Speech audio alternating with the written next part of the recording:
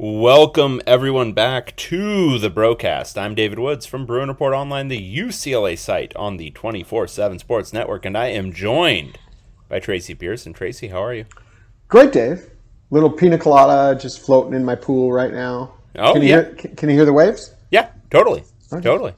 Yeah, no, I can hear the Jimmy Buffett in the background. I'm not Jimmy. I'm not a Jimmy Buffett kind of guy. No. Do I look like a Jimmy Buffett guy kind of you?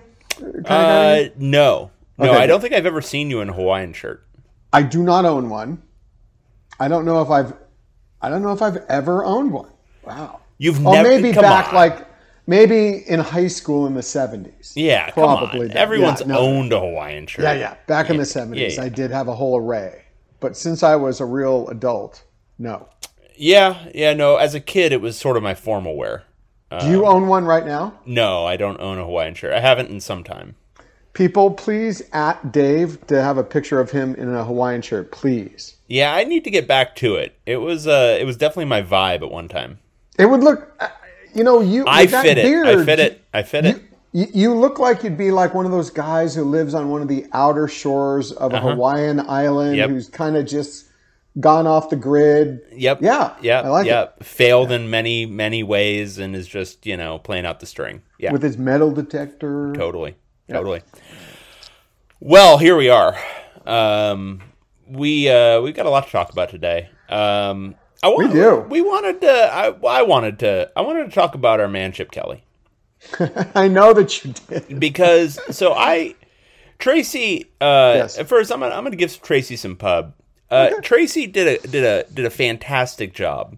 So sometimes we don't do so great of a job when we're interviewing a coach. Sometimes we do a great job. Tracy did a fantastic job on Tuesday interviewing Chip Kelly in the pre-practice. A lot of times those things are like pulling teeth, and they're tough to watch, mostly because of the way Chip Kelly answers questions.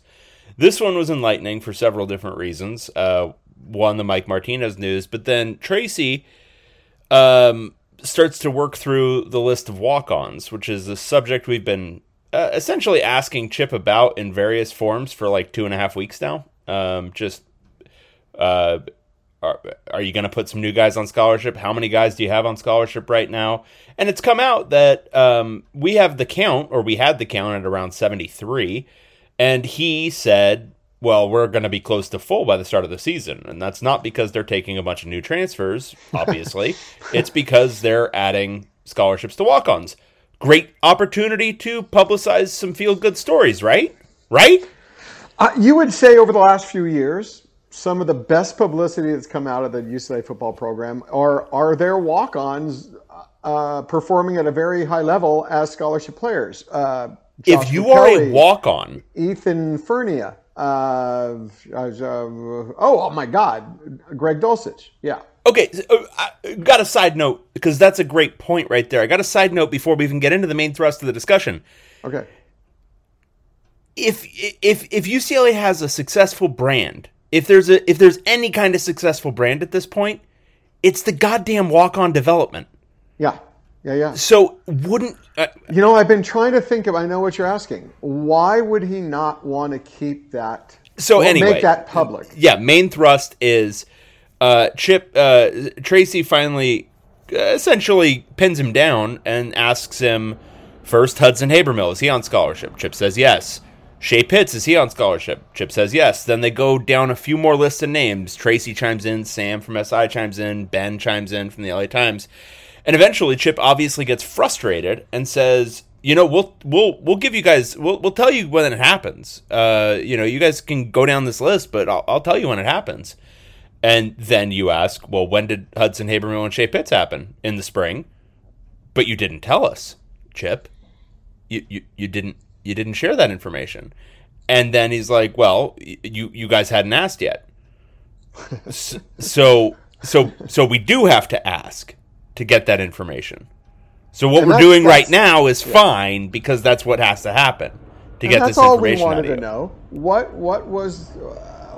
What's the whole basis here for finding out? And I want to say I don't like gotcha journalism. It kind of bugs me, and it irks me in a lot of different ways. Sometimes it's necessary to confront someone just to get information that I think, the public has a right to hear. And there's a lot of obfuscation of that within with the UCLA football program with the media. Getting a number of scholarships, while it's not a huge thing, it is kind of critical because there's so many things tied into it. How many scholarships they actually have to give in recruiting, and it's generally great PR. I mean, most other programs have a big video when a guy's awarded a scholarship. So, I didn't do it on purpose to try to get a gotcha at him. I just think it's vital information that we need to know. It's not giving away state secrets, and they've been very evasive about it. Well, and you didn't get him; he got himself. Right. Like what? This is. That's what I was saying, Dave. This was not. It was unnecessary. It was a complete own goal for no reason. Yeah. And this is probably my biggest. Because everybody has their beefs. Him being kind of a jerk and answering questions, yada yada yada. Like whatever. I mean, lots of coaches are jerks. Mora would be good, and then he'd be very bad day to day. It just kind of depends on his mood. With Chip, I don't really necessarily mind him being a jerk, though it's not great. It's this reflexive contrarianism where, and I speak from experience as a little bit of a contrarian, but I do it in more of a devil's advocate-y kind of way, and I acknowledge what I'm doing when I'm doing it.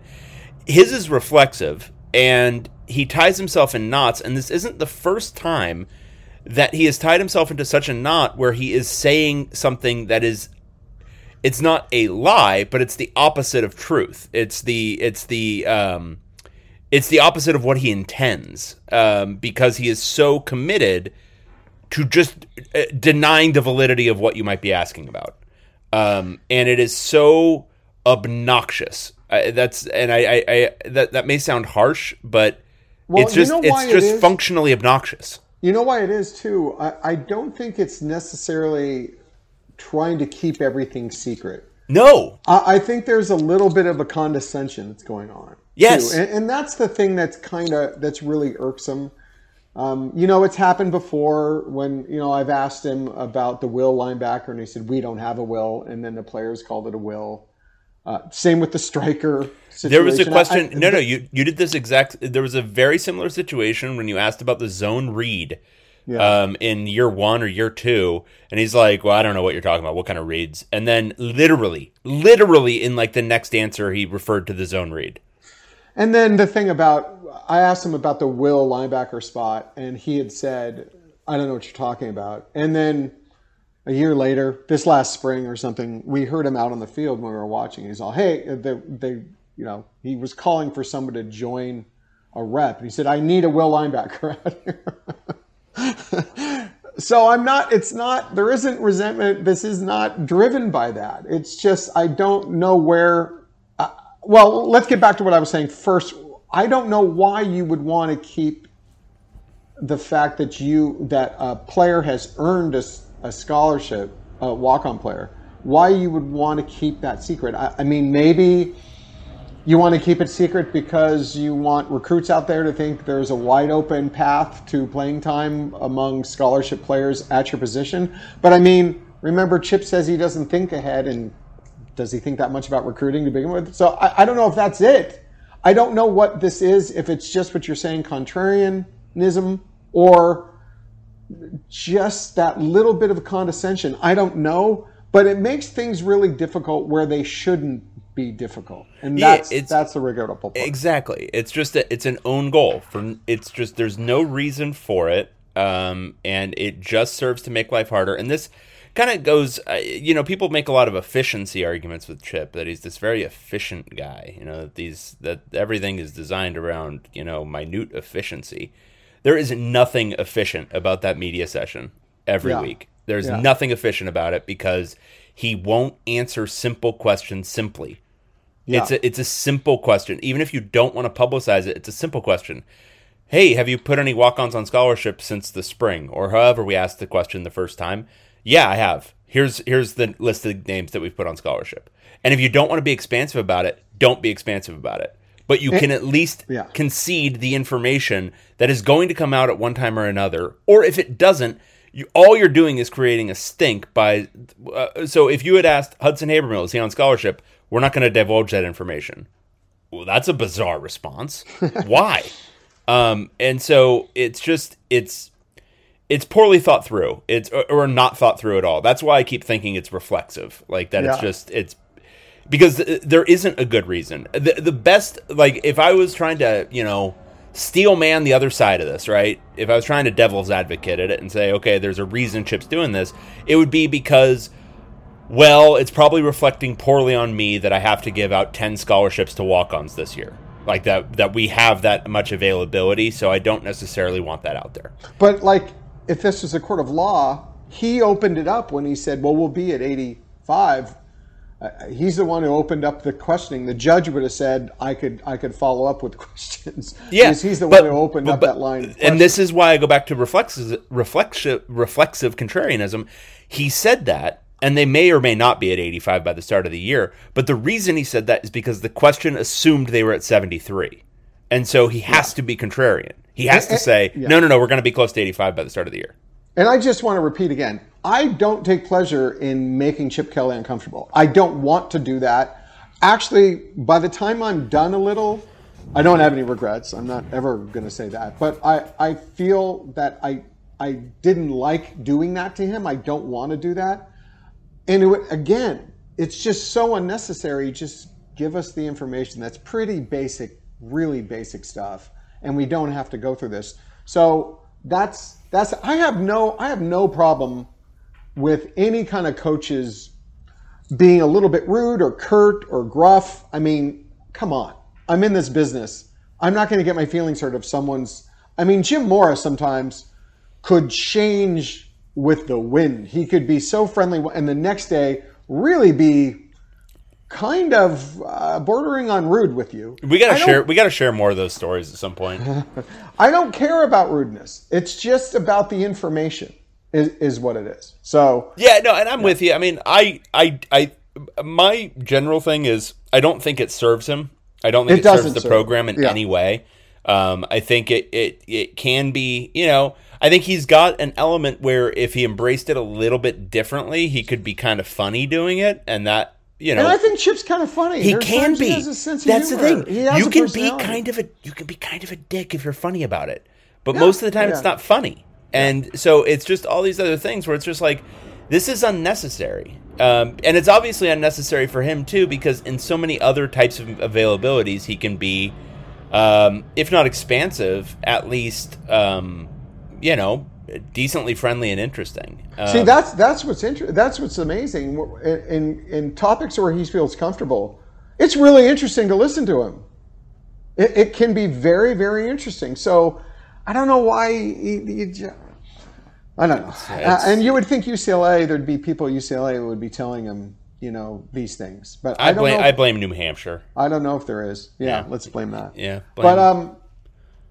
So yeah, there's a lot to talk about, and you wanted to talk a little bit more, given this kind of is a segue launch into the state of the program, not the culture, not all that, but where we sit going into the 2022 season, because I think we're at a very interesting spot. Yes. There's a couple of, and I'm just going to lay this out in bullet points, and then we can discuss details.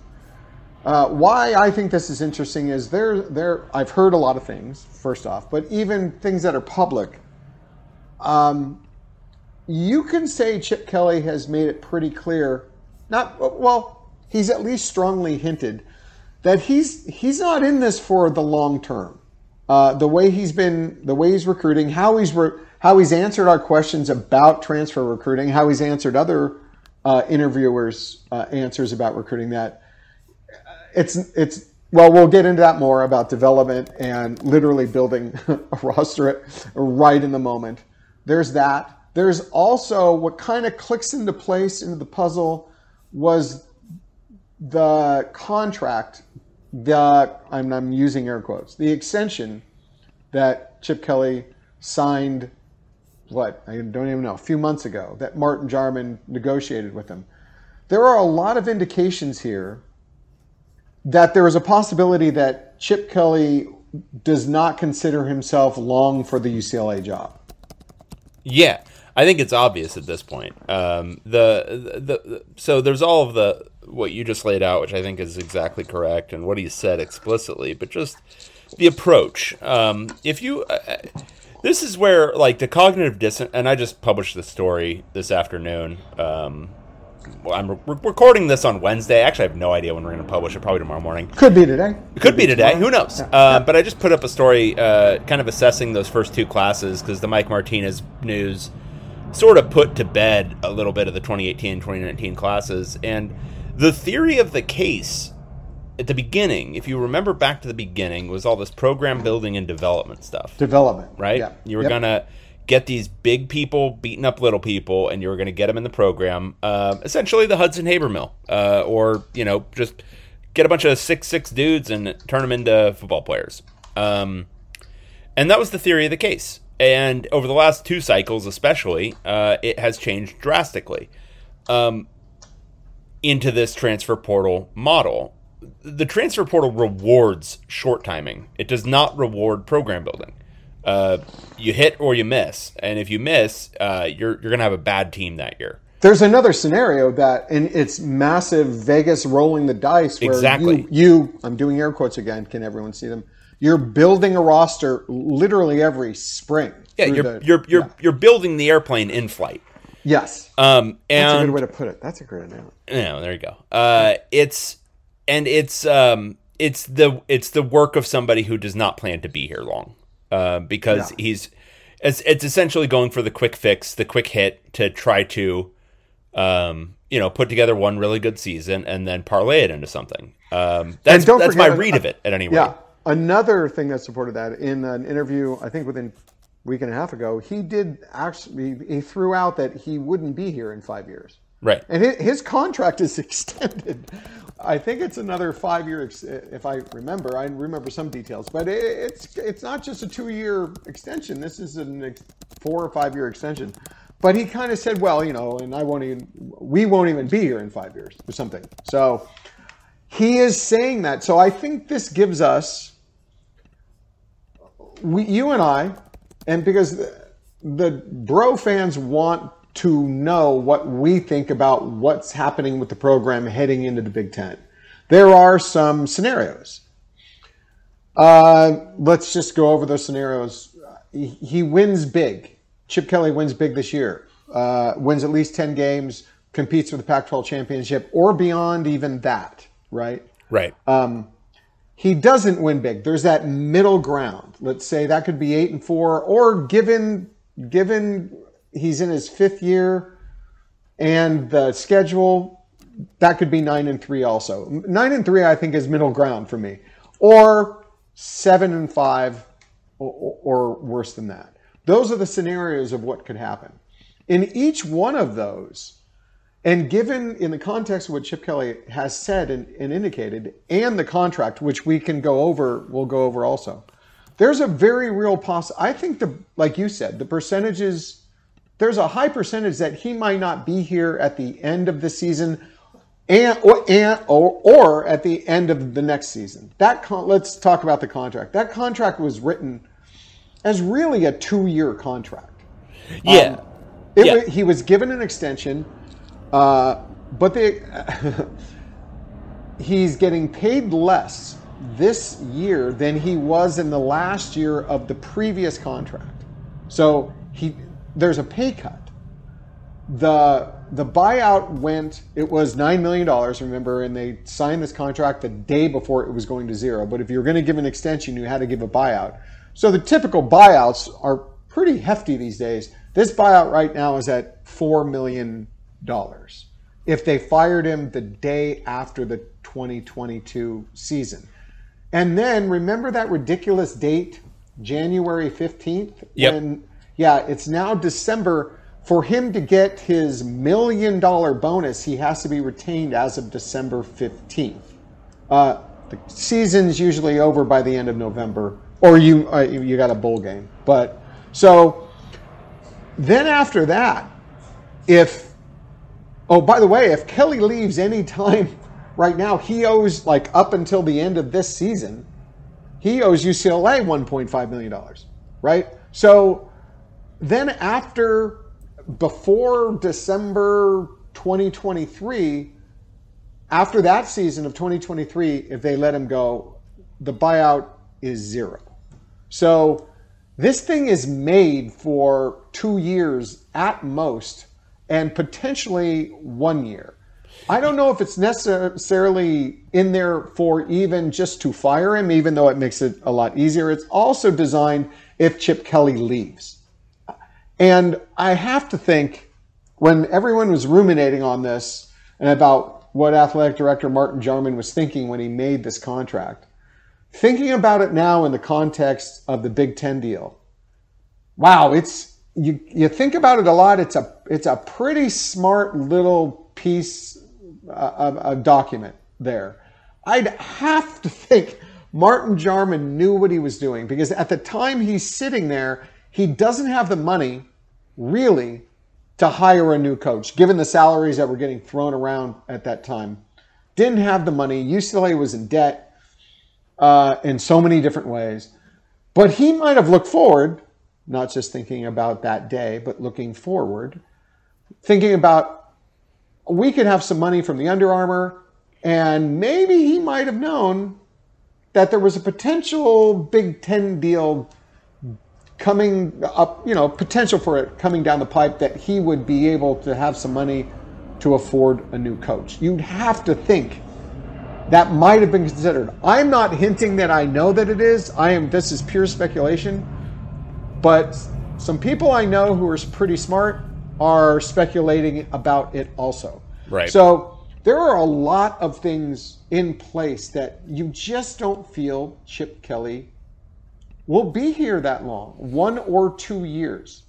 Yeah, and I would say with Jarmond, either way, it's the smartest version of an extension that you could have had. I think there still would have been an argument to just call it a day at that point. But if you're going to extend him, it was without a doubt the smartest version of what an extension would look like. It's not more money, and it fixes the buyout problems. It just drastically increases your flexibility, and prepares for what is, I think, going to be kind of the reality of the situation, which is this year.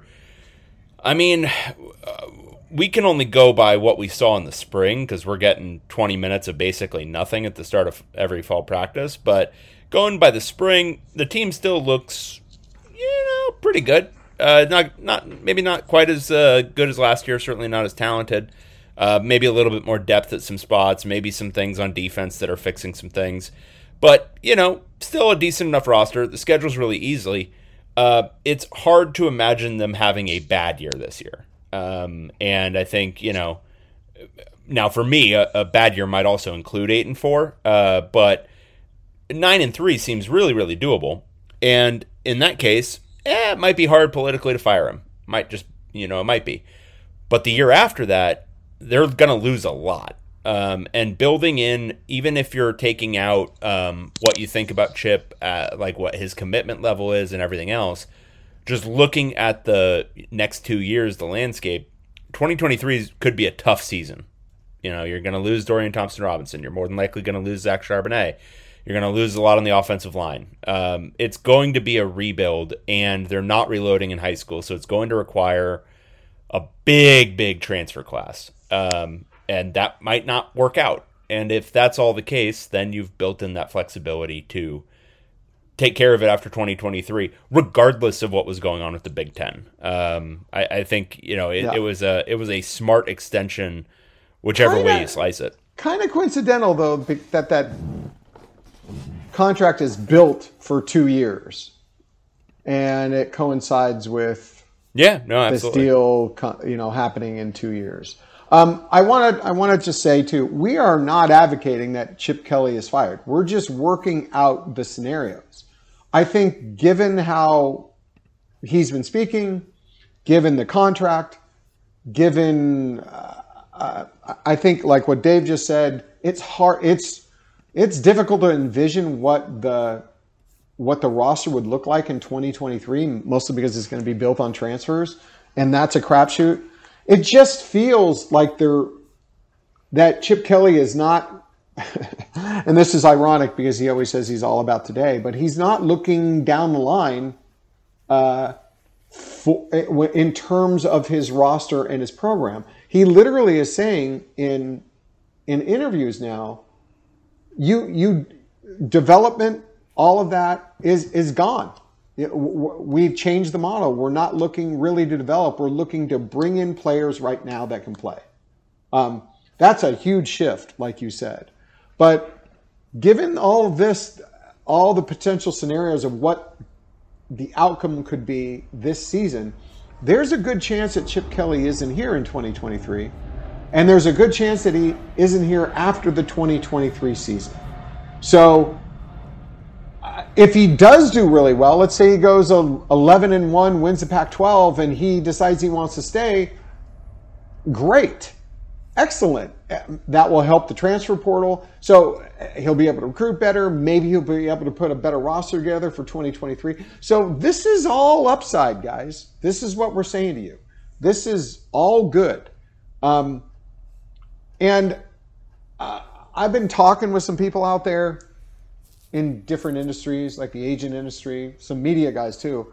And they're getting some feedback from their own industry, is that the UCLA job now would become a very attractive one for coaches. You'd have Big Ten money. You'd be playing in the Big Ten without having to live in snow. You'd be in the Big Ten, but sitting on one of the biggest recruiting bases in the country. It would be a prime time job, is generally the feeling. I believe this, but I've heard it now from enough people whose opinions over the year. I've broken some news about some things in the industry before. These are these sources who are saying it's going to be a desirable job. It was especially, here's the best scenario if Chip Kelly leaves. Chip Kelly goes out a winner, then that would make it an even more desirable job. So every way I look at this, I see some optimism here. I see it all as the UCLA football program potentially moving into a new era, that there's a good chance there's a new era of success that we're going to be seeing. Gotta love it. Gotta love it. Gotta love it.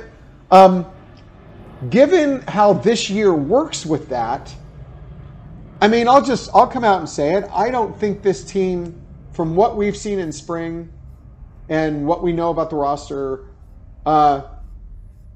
given the record, the schedule, UCLA should be pretty good. If there's anything less than 9 wins, that's disappointing. And even 9 wins, like I said, once we check out all these opponents, we might be questioning even 9 wins. But 9-3 would be something phenomenal compared to what we've been used to for the last 6 years.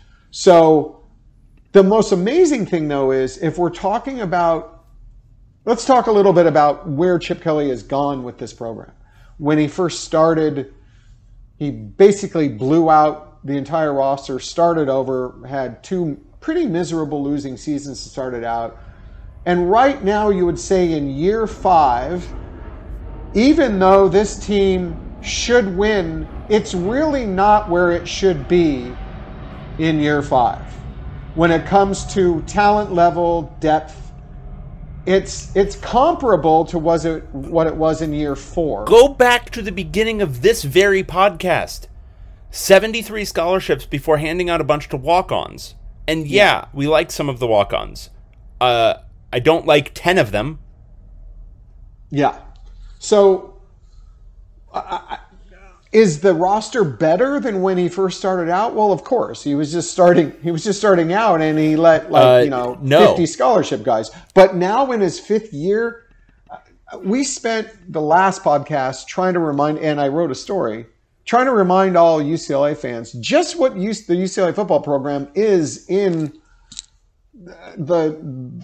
the world of college football. It's a top 15 to top 20 program. That's what it is.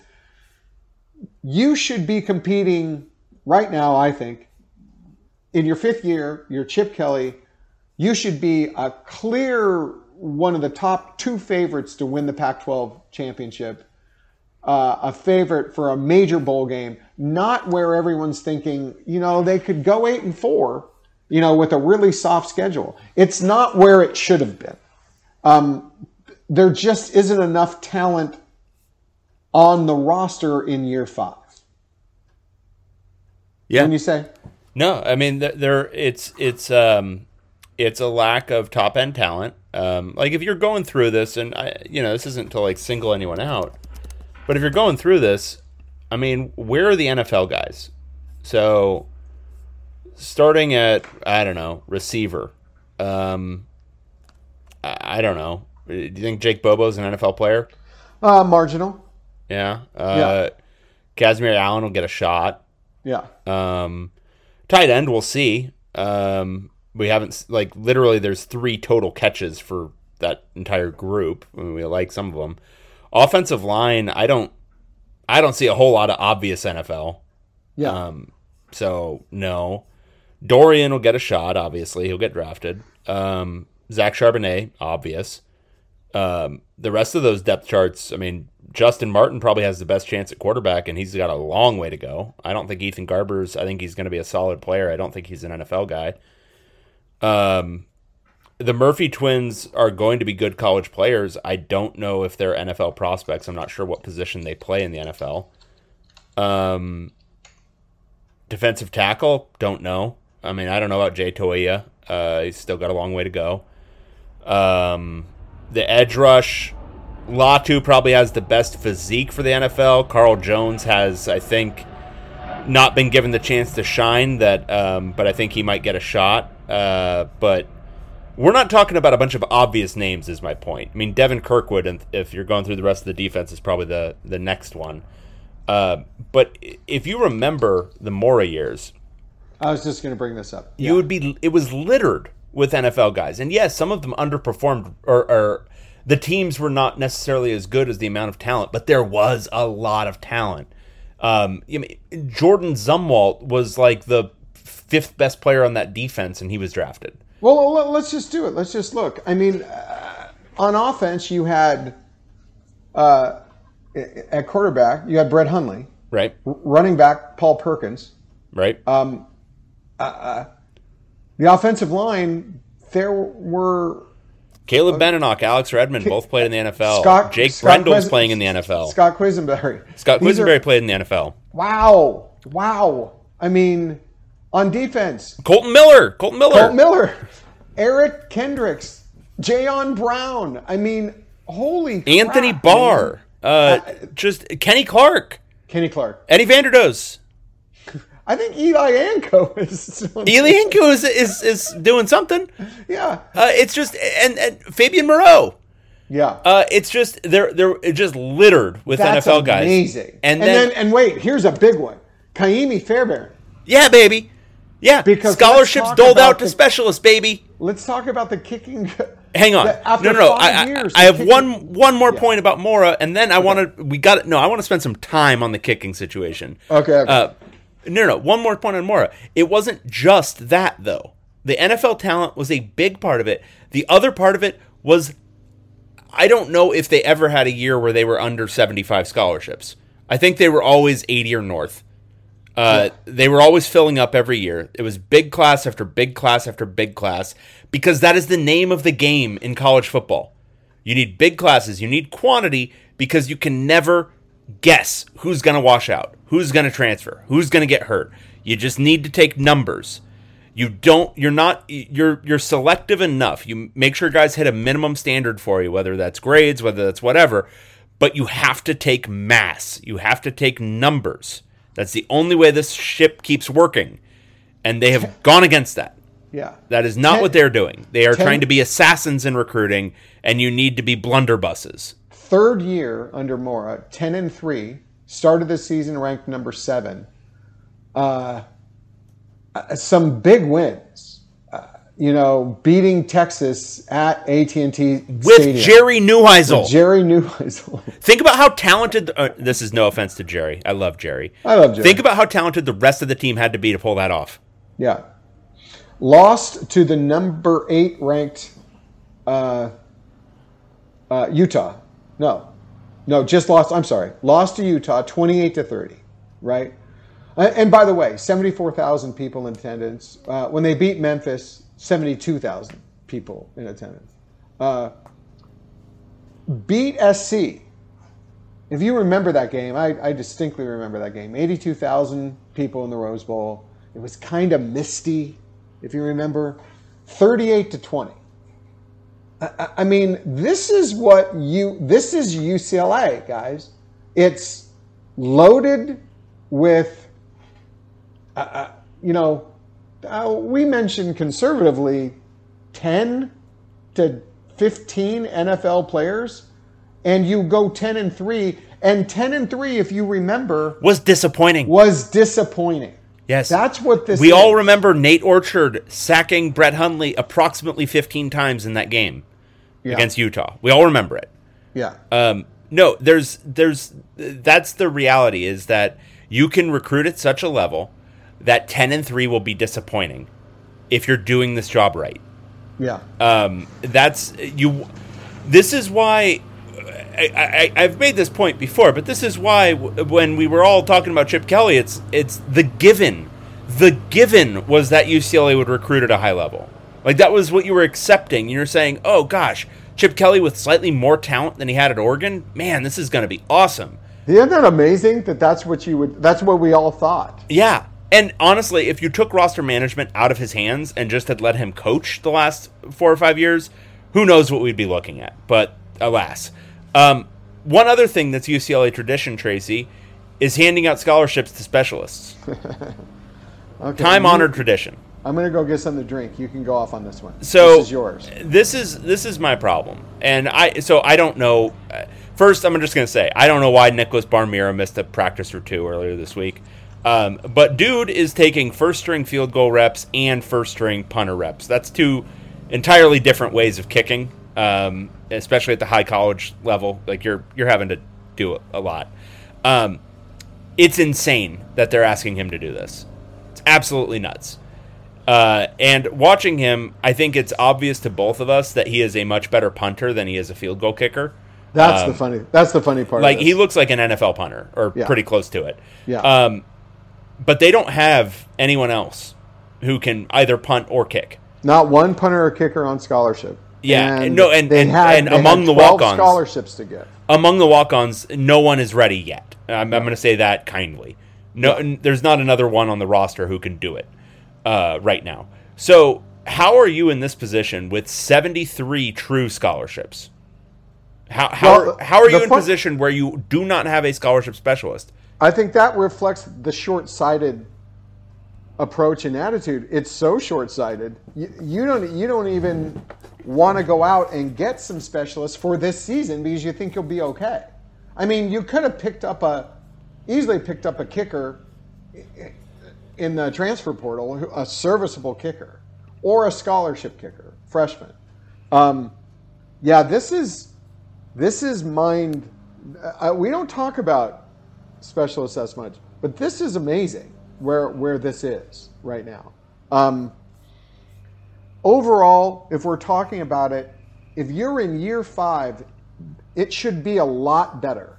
It just should be better. It shouldn't be. Let's say it's just a decent schedule, like a regular, typical schedule. I mean, you know what? Let's go back to the schedule of 2014. At Virginia, Memphis, and Texas. What would this team do? Would it go 2-1 or 1-2 on that? God. So that was what? That was the year Memphis had started to become good, but they weren't quite good yet. Yep. So that was Justin Fuente. 1-2, I think. Okay. At Arizona State, which is similar to this season. Actually, this schedule, the conference schedule, is kind of similar. Well, and if you go back to 2014 versions of these teams, I mean, first the Pac-12, it's a little unfair. I'm just going to say that because the Pac-12 was up at that time, and it's very, very down now. But yeah, I mean, if you, I mean, here's the thing. So UCLA, I'm just going to pull up SRS because this is the thing I like to use to compare seasons. UCLA last year, their SRS, which is the simple rating system, was 7.25. That's comfortably above average. Like, you were a comfortably above average team. That compares very well to the previous 5 years, but unfavorably to 2015 and way unfavorably to 2014. Yeah. Like, if you took the 8-4 team from last year and put it in 2014, they probably go something like 7-5, maybe 6-6. Yeah. So it's not. That's where you kind of have to gauge based off of. Yeah, I was strength. Yeah, exactly. It's basically putting this year's team up against that year's opponent. Yeah. Yeah, I mean, UCLA played a bunch of ranked guys. I mean, Arizona was ranked, 14? Something like that? And I would guess this year's team for UCLA is 14. Going to be worse. Yeah. It's going to be worse than last year. So, I mean, I think we're beating this one. But it should, the bottom line, our takeaway, it should be better than this in year 5. It just should. The roster should be better. It just should be better. They should be thinking about, even with Utah, what it is, UCLA should be, really strongly considered to be a favorite for the Pac-12 championship in year 5 of Chip Kelly. Yeah. And I mean, it's so many pieces of it. It's the 73 guys who are true scholarships. It's the not having a kicker, not really having a punter. You've got Nicholas Barmira, who's going to be asked to do both. It's what's going on the offensive line. It's the lack of offensive tackles. It's having to bring in so many transfers to start for you in year 5. It's just so many pieces of this that... And the funniest part, Dave, too, is let's say you had decided that for this year you were going to use the transfer portal. In my opinion, even that personnel management was screwed up. At least one more tackle, right? At least one cornerback. Well, one thing. So do you remember, what was the class? Was it 2020 where they took like 15 linebackers? Yeah. So 2020, it was like 11, but yeah, I get it. Whatever it was. So that was Damian Sellers. It was, I guess, John Vaughn's counts. It was Shea Bryant-Strother. Mitchell Agude, who's gone. Kenny Mestador, which I think we were calling an outside linebacker at that time. They called him a linebacker. Yeah, J-Max Jacobson, Miles Jackson, Caleb Johnson, Wow. Jake Newman, who's become a linebacker, Yeholani Ross, Jeremiah Trojan, Ja'Cory Price. Think about how many of those dudes are just gone. And that was an obvious one at the time. Why are you taking so many damn linebackers? Yeah. It's just very curious and odd and inexplicable roster management from the very beginning. And however the narrative changes, now they're a transfer portal program or whatever, it still continues to be odd, like the way they do the transfer portal. You probably need another very playable tackle, and you don't get one. You refuse one. What's going on there? Yeah. Just odd. But I think there's enough optimism for this. I don't think this is mutually exclusive. Even if you're one of the people that wants Chip Kelly to be gone, the best scenario ahead for UCLA football is a successful 2022 season. That's easily the best because Chip Kelly could then leave, which would make you happy, and the program would be set up to hire a better coach if it comes off a 10-2 season rather than a 5-7 season. Right. So it's all upside here. And there aren't too many times in football and basketball when I think that there's all upside. Watching Lavin in the last few years, there was no upside to Lavin like winning and going to the Sweet 16.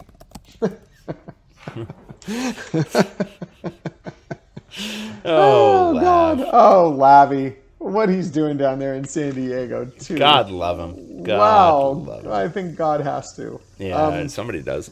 Yeah. But anyway, so all in all, we wanted to give you a dose of real fact and reality, but then also think that we've been collecting a little bit of, I'd say some, a little bit of, like we're playing detective. We've got, some clues, and it looks like this is the way this is going. So take away that you all should be excited about UCLA football going forward in the short term and the long term. Yeah. Hoops? Sure. Do you want to maybe talk a little bit about Mike Martinez? Sure. So Mike Martinez news this week is that he is no longer on the team. Now, I don't know if we want to get into the reasons, but I'm just going to start with this. I wasn't necessarily counting on Mike playing a whole lot this year anyway. Yeah. Because he did not look fully recovered from the injury this spring at any point. They got him back out there. He didn't look super fluid. So I was kind of guessing that he was not. It was at least not going to be 100% to start the year. It's a blow to the run game from what he was at the beginning of last year. But end of the day, I think Chip Kelly is right. That tight end group is the deepest on the team, and I think they're going to be just fine there. Yeah. Okay. Right now, UCLA basketball has two prospects in on official visits. The Williams eye. Devin Williams, the 6'10" post player from Corona Centennial, who has been on his official visit since yesterday. And will leave after today. And then Brandon Williams, the 6'7" forward wing from New York, who came in today. Interesting, too, they usually stay at Luskin Center, but not a good look to stay at the Luskin Center today. With the UC Regents meeting, it would be like you were in a police state, pretty much. So I think they're staying down at the W. Which makes it a little more inconvenient. They got to drive down there and get them rather than they just walk. But as we've been saying, we think UCLA has a really good chance of getting Devin Williams. We'll be trying to get a hold of him or get some contact through his people somehow now, starting right now. We're still feeling pretty good about UCLA getting a commitment from him. Brandon Williams, we think that we'd be surprised if he pulled the trigger after the visit, but I think I would bet they'll have a pretty good chance from what I've heard, but it could take a while. The bigger news that I kind of dropped on everyone, and it was really interesting. It was like people just seized up. They could not get this. Not only because UCLA isn't leading for Isaiah Collier, but all indications were that USC was leading for Isaiah Collier. They could not, no matter what I said, they would dispute what I was saying. And this is not like I'm just randomly making this up as a fan. I am saying this because I know this from really good sources. Okay, so yeah, I know it's hard to believe sometimes that USC might out-recruit UCLA in basketball, but that might be what's happening. In fact, the post player, Isaiah Miranda, who UCLA was recruiting, I'm hearing he could be leaning toward USC also. Now, there's always the chicken or the egg, like who stopped recruiting whom, but I think UCLA did stop recruiting Miranda just from a fit issue. So, of course, he's going to go to USC, maybe. So, Tracy, yes, Dave. Yes, Dave. I've got a couple of thoughts and an axiom.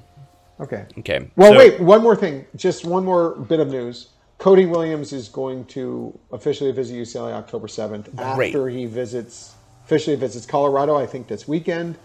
And then, where else?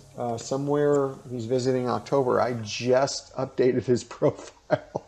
That's really bad. Where else is he visiting, Dave? Arizona? Oregon? Dave, talk to yourself. Oh, LSU, sorry. LSU. In late September. Tracy. Dave. I understand that the West was quote unquote down this cycle. Are you doing your devil's advocate thing right now? No, this is my pure advocacy. Okay, cool. I would like, and this is no knock on Mick, no knock on the basketball program, but I would like it if some UCLA donor created an invisible fence just west of the Rockies. You know, the kind that you have for like dogs in your front yard? Yeah. But it's programmed so if they try to get out, yes, but it's programmed to the head coaches of the UCLA football and basketball programs. And it'll give them just a tight shock if they attempt to travel east of that for recruiting purposes. What do you think? I think that would sell. Yeah. The other part of this is I want an axiom, which is if a 5-star from out of state visits your campus and he does not commit on the visit or shortly thereafter, you basically drop his ass. Yeah.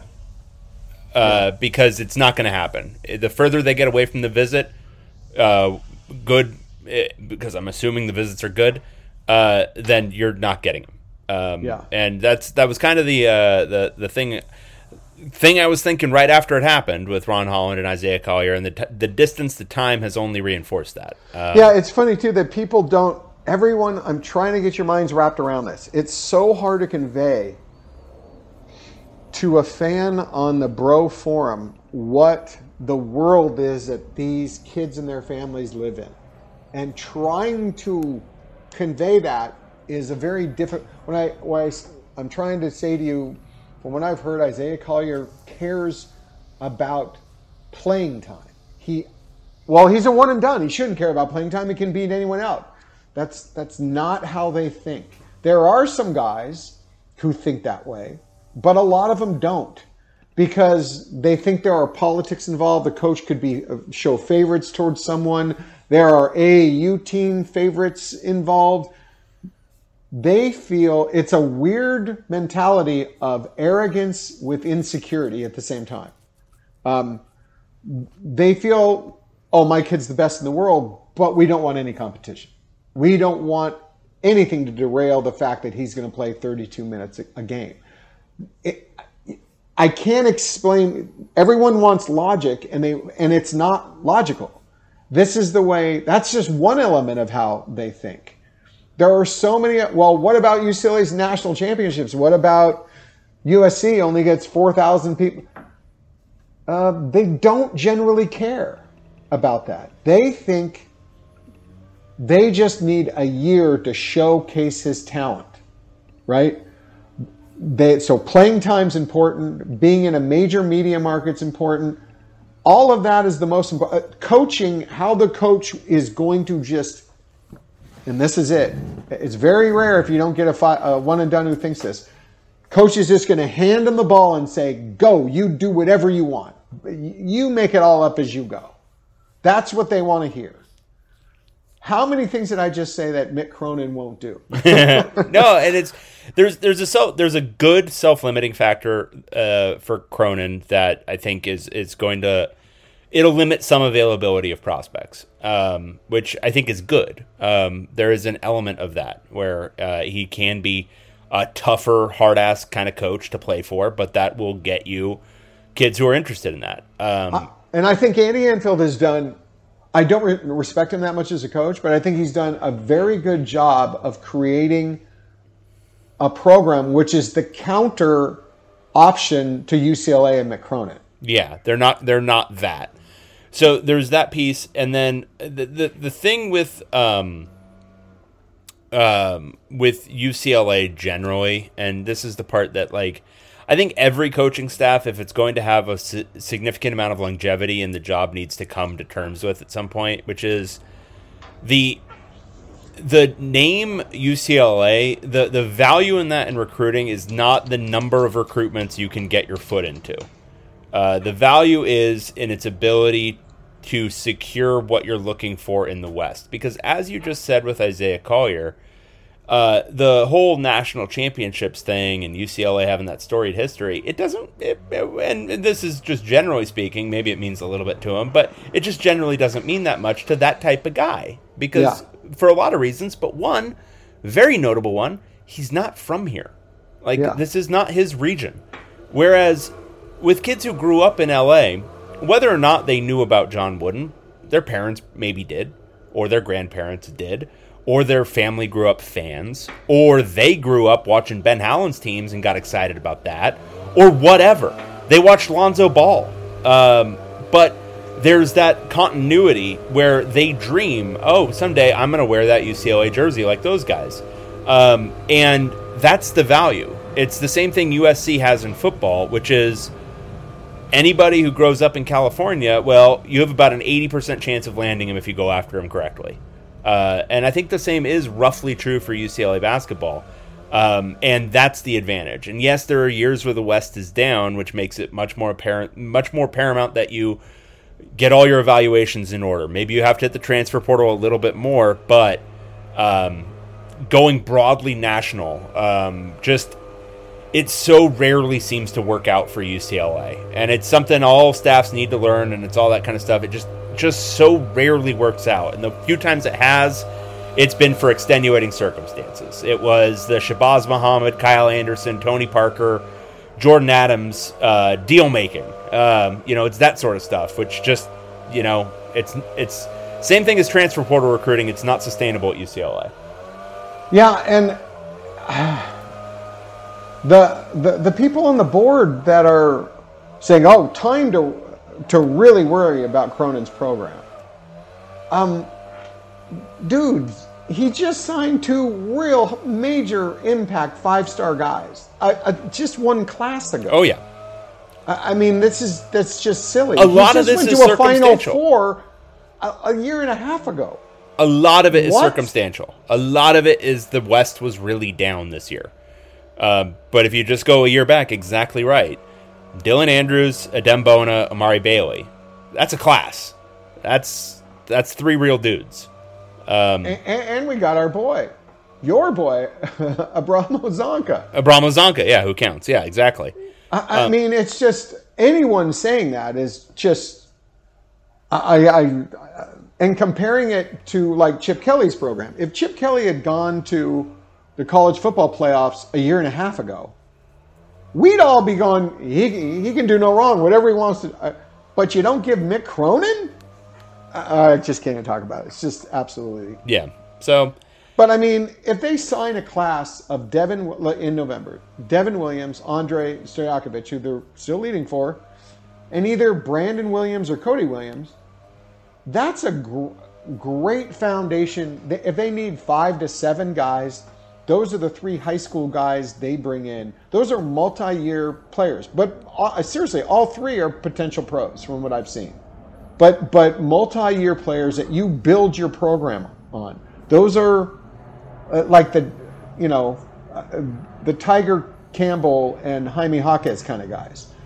They'd still have a chance with Elmarco Jackson and Michael Nwoko too. But you have let's say you have those 3 guys. And God, if Cody Williams wants to jump on with Brandon Williams too. But that's your core. Then you go into the transfer portal and international recruiting. I'd be pretty satisfied with that. Yeah. So, yeah. Agreed. I think that needs to be the priority at this point. And figuring out some way to get Andre Stojakovic to just stop and commit would be cool. Yeah. Like I said, I heard he might, if he's going to take a visit, it could be Texas. Yeah. I haven't heard that he wants to visit Duke. So if you hear about the Duke visit, then it's time to maybe have a little bit of consternation. But, yeah. All right. Well, the gardeners next door insist on not stopping blowing the damn leaves everywhere. So I don't know if that was the plane with a lawnmower on the back of it or... Well, he was weed whacking, and now he's been blowing leaves for the last 5 minutes. Yeah. They come right around where I sit in my house. The blowers come right around this window and just blow my head off. It's so nice. It's so nice. Oh, he's mercifully stopped. Thanks. You want to keep talking now, or are we done? Well, do we have anything else to talk about? I don't know. I thought this was kind of genius. Yeah, I think we were good. I think we nailed it. I think we crushed it. We were killers today. Excellent. All right. Well, for Tracy Pearson, I'm David Woods, Bruin Report Online, and we'll talk to you again next time. See y'all.